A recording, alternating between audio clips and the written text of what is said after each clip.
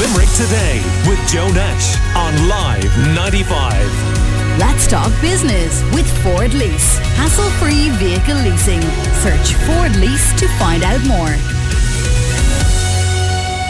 You usually hear from him on Limerick Today on Mondays and Fridays, but we have to check in with our soccer correspondent Micah Hearn this morning because it's a story, whether you're interested in sport or not, that you'll have heard about, and that is the beginnings and the endings of the European Super Soccer League project, all within 72 hours in the most shambolic of manners. Good morning to you, Mike. Morning, Joe.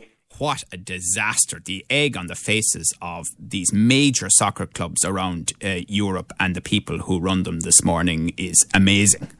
Yeah, and I suppose if you look at the pitiful video that John Henry, the owner of Liverpool, has released in the last couple of hours, it just goes to show that they're all now bowing to the fans and putting up their hands saying they made a catastrophic mistake in forwarding the plans for the European Super League. It's not dead in the water yet, according to the organisers. They still believe they have some support, but the understanding is that after the 6 English clubs withdrew last night, Inter Milan and Atletico Madrid, both on course to win their respective titles in Italy and Spain, will follow this afternoon. And then surely, Joe, you can rip up the pieces of paper and there'll be nothing but shreds of paper by later this afternoon. But I suppose, look, it shows how social media and the mainstream media have responded very quickly to the game that was being put in danger by vicious and hungry owners who just saw the dollar signs and the euro signs. And look, the fans have won this one quite clearly.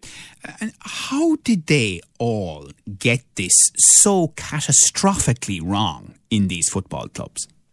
I think they're so detached, Joe. I think they only see money. They only see the corporate side of football. They don't see the true values. But when you see the players come out in the last 24 and 48 hours, knowing that all that they've dreamed about throughout their lives and winning European Cups and European leagues and, of course, World Cups, all that was being put in jeopardy because the sanctions that were threatened by UEFA and FIFA even proposed that players wouldn't be allowed to play international football. So when the players and managers like Jurgen Klopp and so on came out and spoke that this was a catastrophic decision for football, then they had to listen because they need the support of all these people. The players have to play for the club and all go in the one direction for a club to be successful.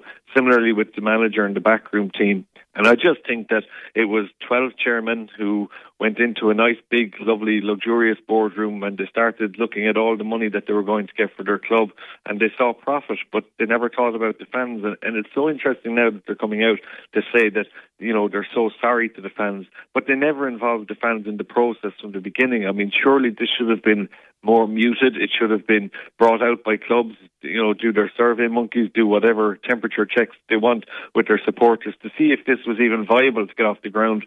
They didn't do that. They decided it amongst themselves. And I think when you see the high-level people that have been involved in this decision, and then so quickly that managers and players have disassociated themselves from those decisions, I think there's a lot of boardrooms in those big 12 clubs this morning that will be fearing what's coming next because they definitely don't have the support of their managers and players now.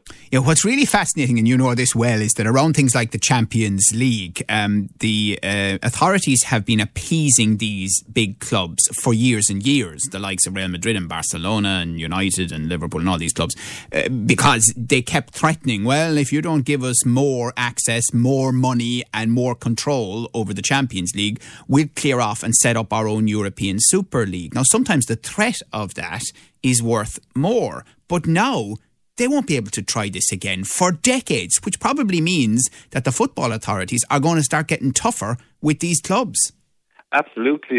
You've seen how UEFA and FIFA have reacted. They were being threatened as well, Joe, and they've very firmly said that they're the ones that govern football, and they've put the clubs now back in their place. And I think the shift of power, you're dead right, has returned to UEFA and FIFA, where the clubs would have felt that they had it. I saw an interesting article yesterday. I mean, you look at the 12 clubs, they had 7.4 billion euro of debt between them. I should say 7 billion of debt amongst the clubs at the moment for this year alone, but I think it goes into 700 billion overall. All these clubs are not, you know, viable, and yet they tend to portray themselves as these superpowers. they run themselves off debt, and they hope then that the supporters and the fans from particularly the Asian markets and so on will fund what they're doing. So the power has very definitely swung, and you have to worry at the end of this season because the COVID money that had been sent on through UEFA and FIFA, that's not guaranteed beyond this summer. And, we're not guaranteed fans back in stadiums next year. So have the clubs now, bitten off too much here. And when they go to put their hand out for their grant money next year and for their funding, will UEFA and FIFA be so forgiving, and will they give them as much as they have? Yeah. I think they've really shot themselves in the arm. Absolutely. And I mean, you made the point during the week that, you're a big fan of German football. The German big clubs like Bayern Munich didn't go near this. I'll probably have more sympathy for German clubs than I ever did before, I have to say, on all of it now. But hilariously, we've probably gone from a point where all these boards and chairmen and chairwomen were desperate to get the fans back to a point that they'll probably be happy to wait another few months to see if this cools down, because the reaction they get when they have a full stadium again is probably going to be horrendous in a lot of these super clubs. And it will be, Joe. And look, even though they rely very much on even, Irish supporters going over to the UK for games at the weekends, I mean, it's not entirely UK-based support that fill the stadiums. You see the protests that have taken place outside those stadiums in the last number of days. I mean, the fans' voice is now very firmly being heard. And I suppose we always associate the ultras as the hardcore supporters of clubs. But this has gone far beyond the ultras of any club. And, they've certainly made their voices heard. You could see people burning their jerseys, burning their season tickets.